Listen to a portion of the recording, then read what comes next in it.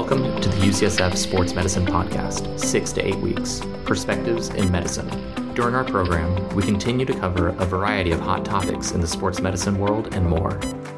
Welcome, everyone, to our UCSF Sports Medicine Podcast, 6 to 8 weeks with myself, Dr. Nara Fundia, Dr. Brian Feely, and Dr. Drew Lansdowne. Today, we have the pleasure of having one of our graduated residents, Charles Cogan, who will be joining us today to talk about his experience as a UCSF resident, but most particularly, what it means to be a good sub-intern. Now, for a lot of you who don't know, the way that orthopedic residency works is that once you finish undergrad and you are in medical school, as a third and sometimes fourth year medical student, what you'll do is something called a sub-internship, which means basically either going to the orthopedic department where you're doing medical school or to other programs and basically doing orthopedic work to basically get a sense of the program, to impress them, and to also get a sense of whether you like the program as well too. So a lot of medical students will get stressed out or have a lot of questions about how to excel or do well in the sub-internship. We brought Dr. Cogan on to talk about how he feels you can excel, particularly since he's been there more recently to myself and Brian. Drew, I think, was a sub-intern a couple of years ago.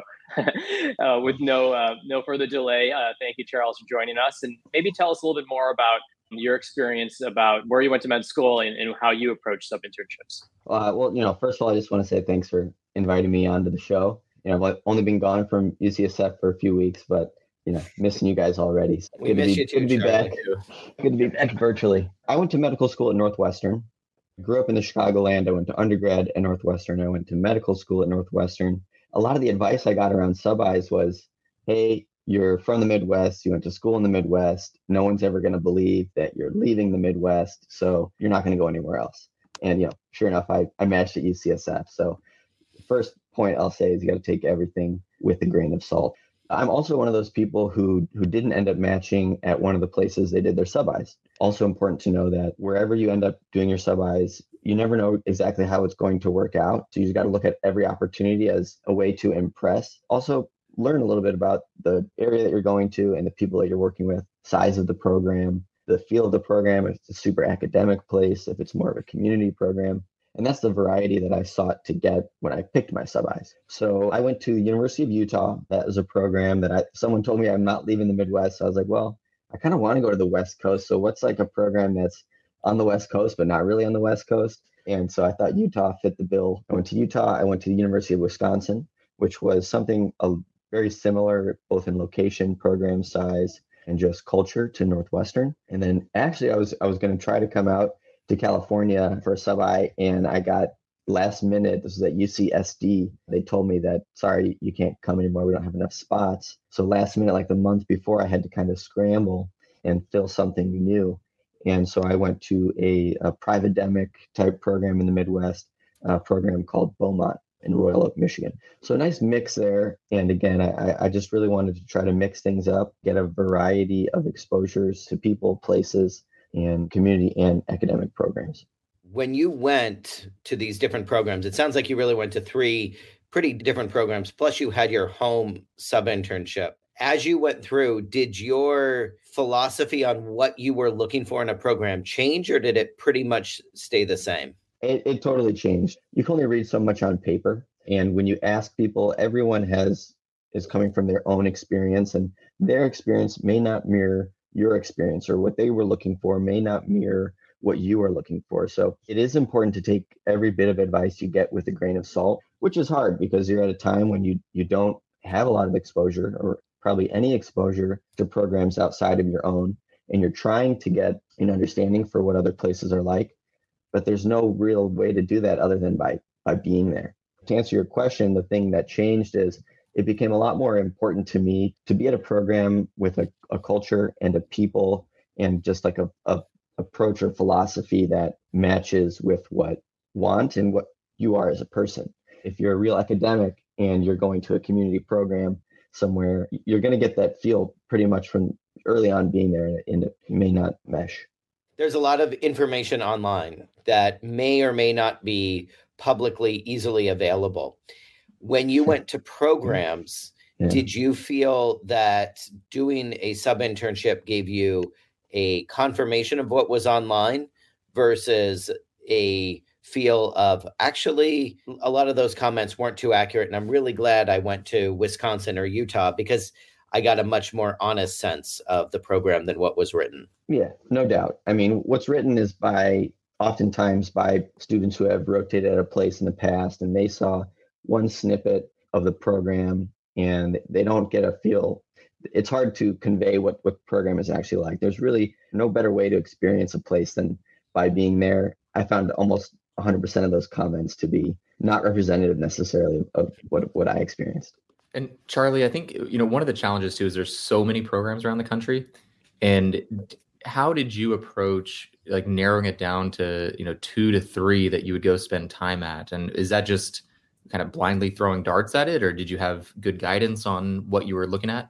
I would say a little bit of both, but it's in the end, you just have to make a decision and kind of stick with it. You can only do really 3, maybe if you include your home. Some people, I would say, probably doing 4 sub-Is, your home rotation, and then maybe 2 or 3 others. And you can only get a small sample size. And I think the best way to pick is by trying to reach out to your mentors. If they know people at programs, reaching out to other medical students to try to maybe just have a conversation with them face to face instead of, through the interwebs of people disguised writing comments, but just talking to people to try to get a feel. But at the end of the day, you make your decision, you stick with it. You kind of just do the best that you can. I really don't think there's a perfect way to make that choice. And when you were doing your sub-internships, Charlie, I think we always think about how we can, as a sub-I, how you can impress the faculty. What were things you were looking at during these programs? Because I think as much of this process is if you're going to be happy here. I remember when I did my sub-Is, there were a couple of programs that I was like, oh, I would have loved to match here. And then I did a sub-I and I was like, there's no way I'd want to do this. It's not the environment for me. What were you looking at, from your perspective? Yeah, I mean, first of all, you bring up a really good point there, which is a lot of times you're thinking, I'm doing a sub-I because I want to know, I want to impress these people. I want them to take me. But another very valuable thing from a sub-I is going somewhere and realizing this isn't the place for me, because you can picture a few programs that might be like that program that you got to experience. And then that really changes your approach to match and to ranking, because you can say, you know what, I thought I was going to like program X. Turns out I really don't like a, big academic center. I can think of a few places like that maybe won't actually be so high on my list. But to really answer the question, how do you do well? I honestly think that part is actually pretty easy with a few kind of key ingredients that you can take to any program that you go to. I think you have to be nice. You have to smile. You have to be helpful. Get there early. I think if you show up, you're not just on time, but you're early, you're prepared, and you have a smile on your face, and you're there to help the team, the day goes smoothly. Everything else will fall into place. Nobody expects you as a sub-I to know every single bit of knowledge about everything orthopedic. That's what orthopedic residency is for. I'm 5 years, through that, and I still don't know everything. Yeah, Dr. Feely knows for sure. I think you just need to show up, show that you're a normal, fun, nice, hardworking person. Those are kind of the key ingredients to success. Yeah, I think for people who listen or watch, haven't gone through this, I don't think they get a sense of how stressful this is for the sub-intern. And really, I think it should be something that is 50% the sub-I is interviewing us and we are interviewing them. And it really is on the programs to make it a culture of learning and acceptance and understanding that we should be showing off for the sub-Is as much as the other way around. Drew, you're program director or one of the program directors at UCSF. When you look at a large batch of sub-Is last year, I think we had over 50. What do you look for in terms of performance on sub-Is that you feel makes them stand out? It's a lot of what Charlie said, and I think it's easy for people to hold it together in a 10-minute interview. And then during a month-long period of time, you start to, really see personality more honestly. But I think, those traits of, being nice, teamwork, it's a fine line between, you want people to notice your effort, but then you also don't want to, self-promote and call attention to yourself. And so it's that fine line of, doing a good job, helping out the team, understanding what your role is and doing that. And then I think finding ways to make the team work better. And then, I think the knowledge side, people have varying levels of knowledge coming into a sub-I. And there are some people who've had months of orthopedics by that point. And they should have a, better knowledge base, or they've done an extra year of research, things like that. And then there's others where it's like their first or second time on an orthopedic rotation, and all of that's fine. But I think the biggest thing is, do they show growth over their time?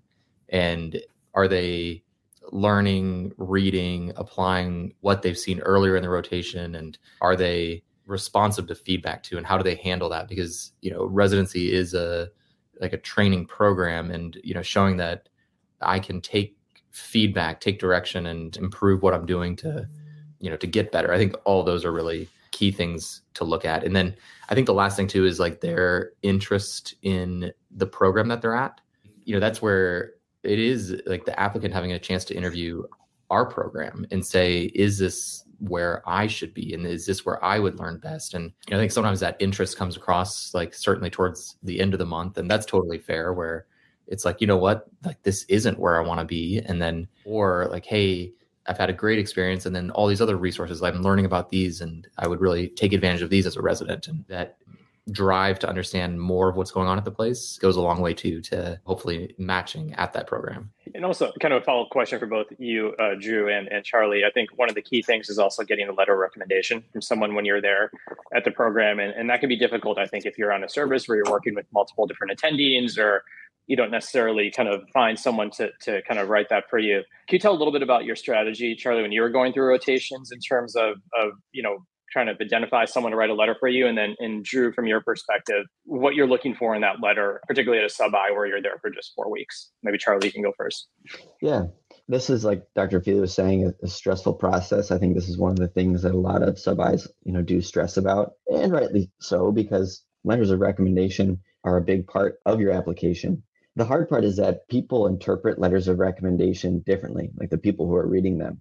Some people, I think, put a lot of stock in a letter of recommendation from someone they know. Some people put a lot of stock in a letter of recommendation, even if they don't know the person, that just speaks volumes about the actual applicant, like a well-written letter from someone who clearly knows you. It's a little hard to predict what your reviewer is really looking for. So I think the ideal world is that you meet an attending early on, you get a chance to work with them, again, in the operating room, in the clinic. You can meet somebody who you have established a good rapport with, so that you can feel comfortable asking them, for a letter of recommendation. So I think, for sub-Is who are going through the process, my recommendation would be to try to identify somebody early on, maybe even before you get there, or within the first couple of days of being there, who you might have the opportunity to work with for a few times, so you can get to know them, so they can get to know you. You can show that you're a hard worker, that you're one of the team players that Dr. Lansdowne was talking about, and then you can ask them. And my thought is asking in person is the best way to really ask somebody for a letter of recommendation, hopefully toward the end of your rotation.